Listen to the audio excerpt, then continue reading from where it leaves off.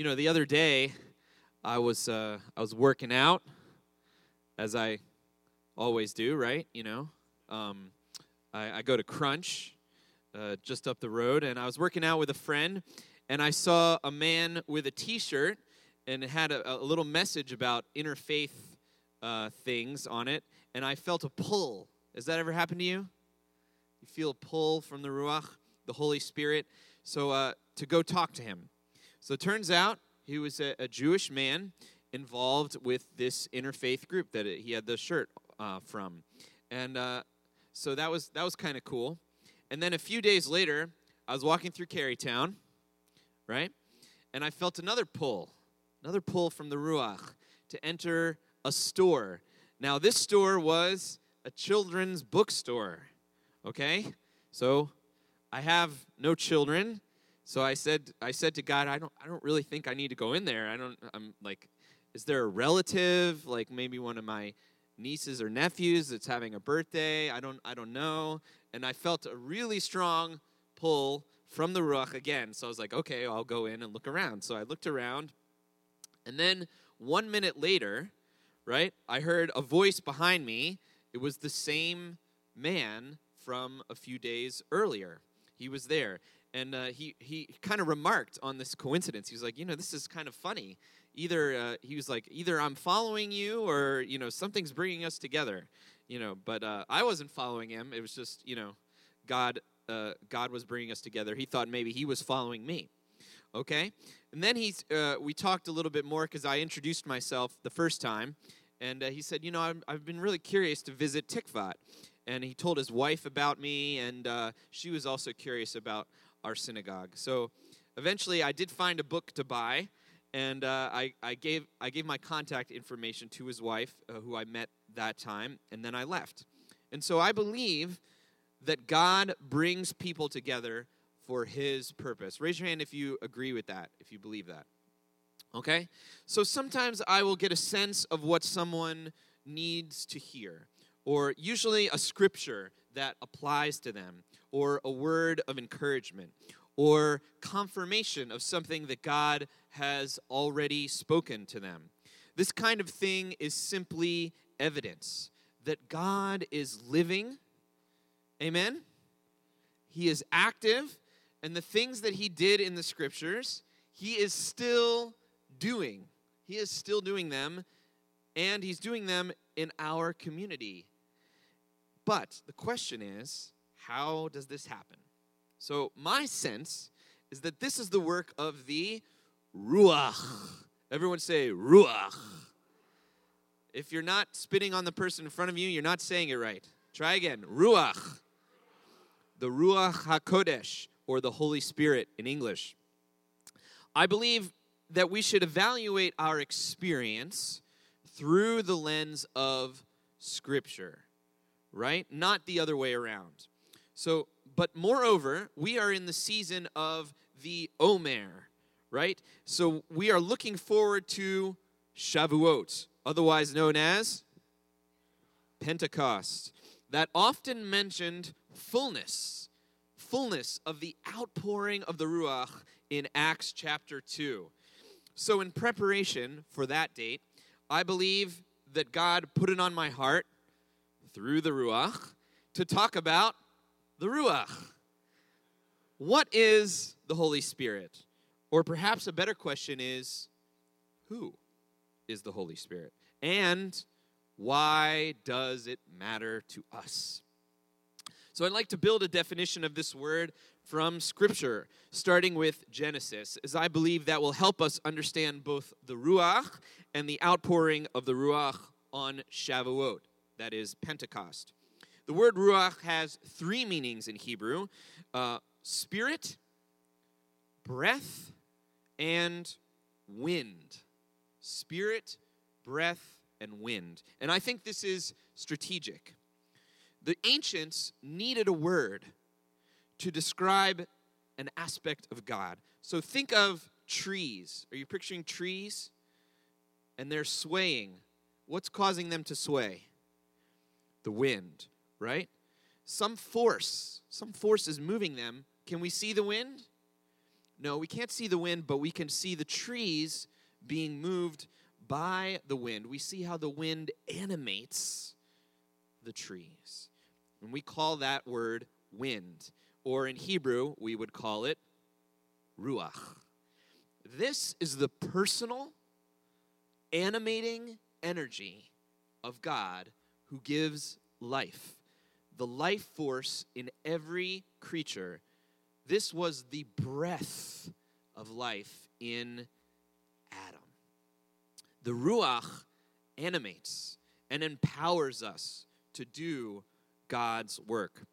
The Ruach, it says in Scripture, came upon Gideon to deliver Israel from her enemies. The Ruach came upon Samson, and he had incredible superhuman strength. I don't know if the Ruach came upon me as I was working out the other day, similar to Samson, but it's definitely in Scripture. The Ruach came upon King Saul. You know what he did? He prophesied. The narrative found in 1 Samuel 10 explains this was so surprising, it became a saying. Is Saul also among the prophets? The Ruach fell upon King David once he was anointed with oil by the prophet Samuel, so that he was appointed to be king. In 2 Kings 2, we see that the Ruach of Elijah rested on Elisha, his student, and even a double portion. This enabled Elisha to perform signs and wonders, to raise the dead, to prophesy, to bring healing and restoration. So therefore, we understand that the Ruach brings life, the Ruach appoints, the Ruach empowers to bring the kingdom of redemption on the earth. But the Ruach not only brings life and animates, it can reverse death. It brings life from the dead. In Ezekiel 37, God asks Ezekiel a question. I always think that's interesting in Scripture when God asks us a question.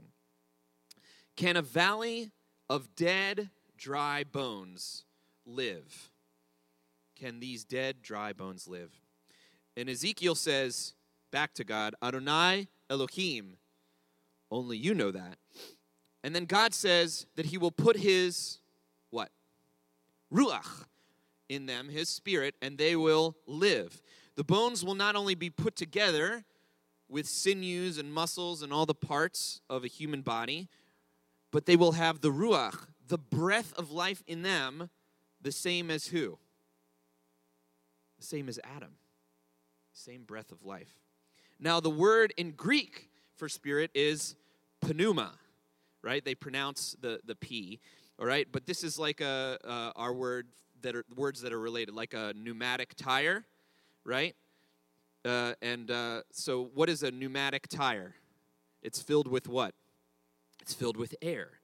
So by blessed providence, the Greek word and the Hebrew word have similar connotations. The Ruach is spirit or breath, and pneuma is spirit or breath. Rav Shaul describes the pneuma in the same context as Ezekiel. The pneuma, the Ruach of God, is involved in something very important in Scripture, raising Yeshua from the dead, as it is written in Romans 1, verses 1 through 5. Paul, a servant of Messiah Yeshua, called to be an apostle and set apart for the gospel of God, the gospel he promised beforehand through his prophets in the Holy Scriptures regarding his Son, who as to his earthly life was a descendant of David, and who through the Spirit of holiness, the Greek word for that could be translated also through the Holy Spirit, was appointed the Son of God in power by his resurrection from the dead, Yeshua the Messiah, our Lord. So do we see how the Ruach is involved in the resurrection of Yeshua? Are you with me on that? Yes. I don't hear you. All right. So the pneuma or Ruach as described in the Greek scriptures, it also brings fruit.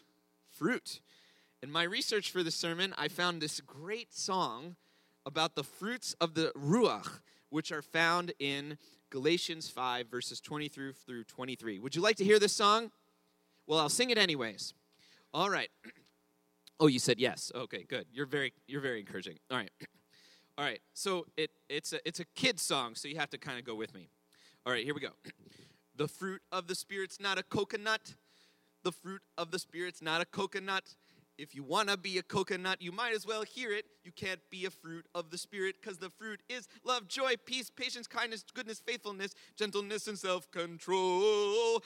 Love, joy, peace, patience, kindness, goodness, faithfulness, gentleness, and self-control. Thank you. Also available for bar mitzvahs. So, in the Greek text, the Ruach is the fruit of that is these sort of these characteristics, these good character, love, joy, peace, patience, kindness, goodness, faithfulness, gentleness, self-control. The Ruach is also a comforter. It is a guide and a giver of gifts. Basically, he is the continuation of the roles of the Ruach in the Hebrew text. Now, to someone who sees the continuation of Scripture as increasing revelation along the same narrative, this makes sense, right? I think this would make sense to Joanna. The Ruach still appoints us, and it is my sense that he guides us even now into our unique gifts and our unique calling. But wait a minute. I said he instead of it, didn't I? Why do I say that the life-giving presence of God is personal? In other words, why is the question, who is the Holy Spirit, and not what? Rabbi Frank Sussler of Beth Messiah, Milwaukee, puts it like this. All right, so imagine this. Suppose I am describing something behind this door. According to Scripture, that thing has knowledge, has a will, has a mind, is able to love, has intelligence, is capable of grieving, is able to search, is able to pray, is able to teach, is able to speak, is able to give a testimony, and is able to guide. What would you say is behind that door? A person, right? So in that sense, we understand that the Ruach is a who and not a what. It is a person with a personality. It is personal, right? So far, we can describe the Ruach now as a personal life force in which the presence of God revives, heals, restores, and brings the kingdom of heaven onto earth. Are you with me so far? Rabbi Frank makes a distinction between the Ruach being within you and the Ruach being upon you. And I think he's describing it accurately. He says that as disciples of Yeshua, we have the Ruach within us, guiding us, comforting us, leading us, teaching us. But there is another kind of experience with the Ruach described in the text. And this is immersion or baptism. Now, this is not the same as immersion in water or water baptism, but it's a similar idea. In this case, the Ruach falls upon you and covers you for a unique empowering and reviving over and above the Ruach being within us. God has greater gifts for us yet to come. Amen?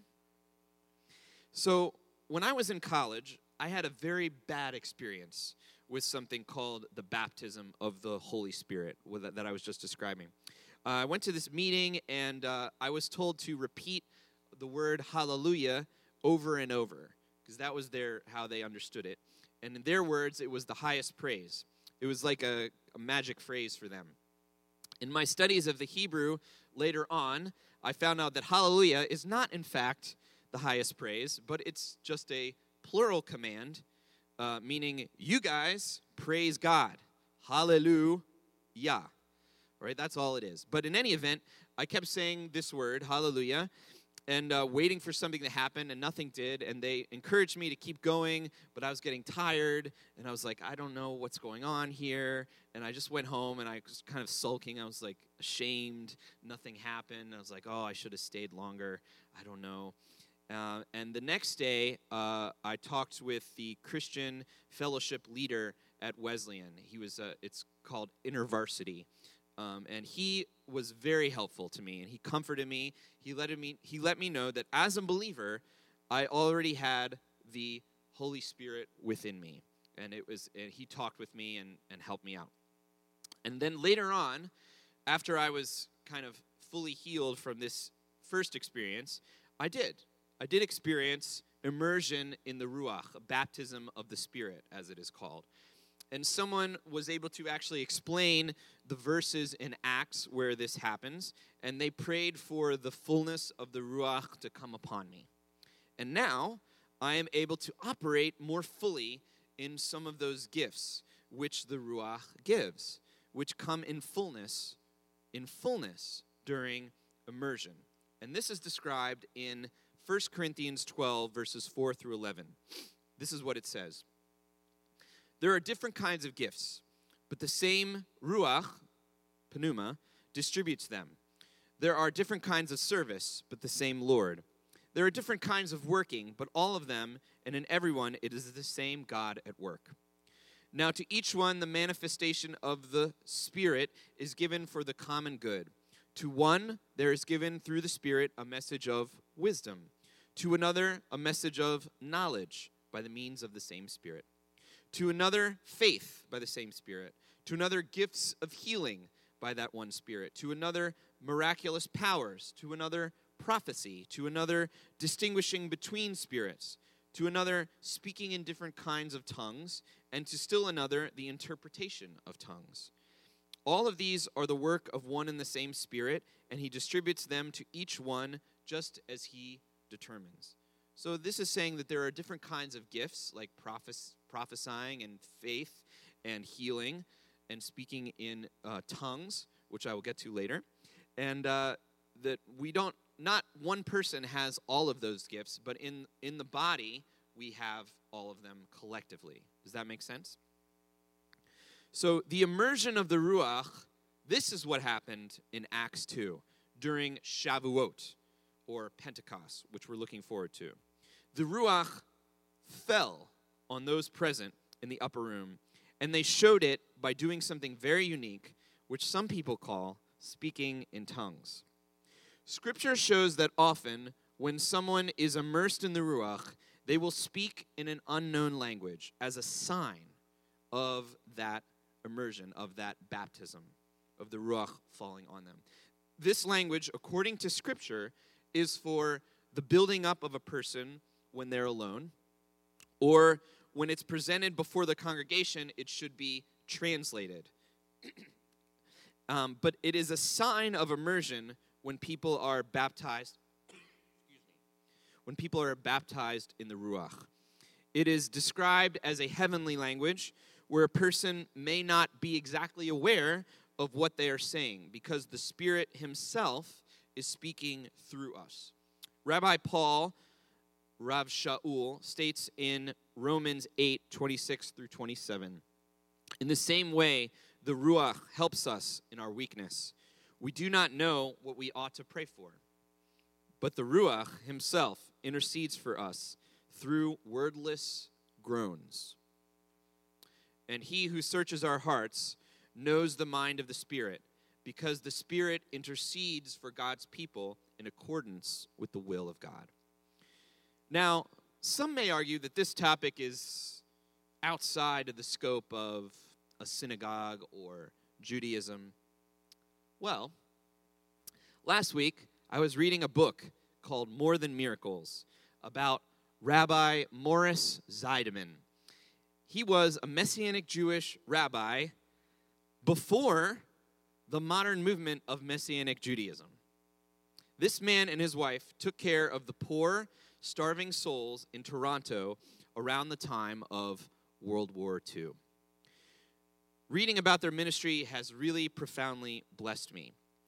And after I started the book, I was just I went on to the MJAA website, which is another Messianic umbrella organization, and they have this cool thing. They have a Google map of every Messianic congregation under their umbrella. So I was looking around, and I was like, my wife and I, we're thinking of maybe possibly going to Toronto sometime. So I just looked to see if there were any congregations in that area.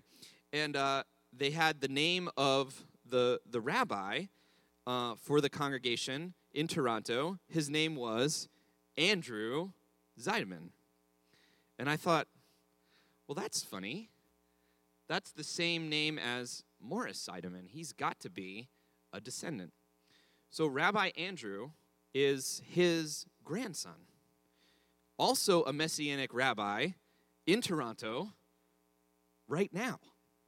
I'm sure he's leading services as I'm speaking up there in the cold Toronto, Canada area. And I thought, maybe this rabbi would friend me on Facebook if I introduce myself and I explain how I'm reading the book about his grandfather, and he did. So perhaps all of this was the work of the Ruach. As I continued reading the book, the author stated that Rabbi Morris Zeideman had written a pamphlet in 1946, entitled A Jewish View of the Holy Spirit. So I messaged Rabbi Andrew, his grandson, to ask if he might have a copy of this theological text penned by his grandfather. And he did. And he scanned it. And he emailed it to me. And I read it this week. It was awesome. I felt as if I was reading something very special. It's hard to describe. This tallis belonged to my great-great-grandfather. You notice it has a few stains on it. It's over 100 years old. Okay, and that when I'm wearing this, that's the same feeling I got when I was reading this text. It was just, I was like, wow. So this is what he said. Rabbi Morris quotes rabbinic sources interpreting Scripture to explain that the Ruach can be understood as the voice of God, and as the Shekhinah, or the presence in the Mishkan, or tabernacle. Shekhinah and Mishkan are related in the Hebrew. That simply means the dwelling place of God. So we understand that the Ruach enables God to dwell with us, to tabernacle with us. He explained that the immersion in the Ruach often accompanies visions, empowerment, and joy in the presence of God. And speaking of Shavuot, Rabbi Morris said, and I quote, "We believe that the baptism of the Holy Spirit that came upon the disciples in the upper room is the privilege of every believer who seeks to attain it and prays to the Heavenly Father for it." Unquote.